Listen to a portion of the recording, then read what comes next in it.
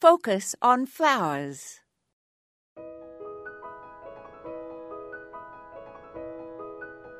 John Drinkwater wrote the following poem.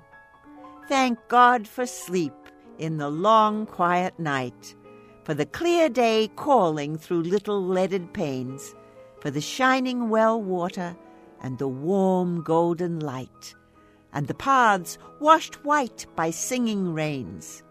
We thank thee, O God, for exultation born of the kiss of thy wind, for life among the leaves, for the whirring wings that pass, about the wonder of the morn, for the changing plumes of swallows gliding upwards to their eaves.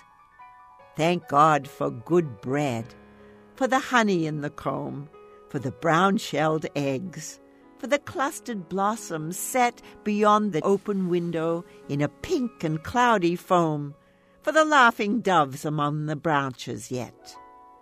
For the kind-faced women, we bring our thanks to thee, with shapely mothering arms and grave eyes clear and bright.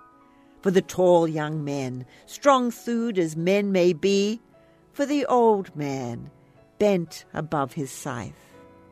For the treasure of the garden, the gilly flowers of gold, the prouder petalled tulips, the primrose full of spring, for the crowded orchard boughs and the swelling buds that hold a yet unwoven wonder, to thee our praise we bring.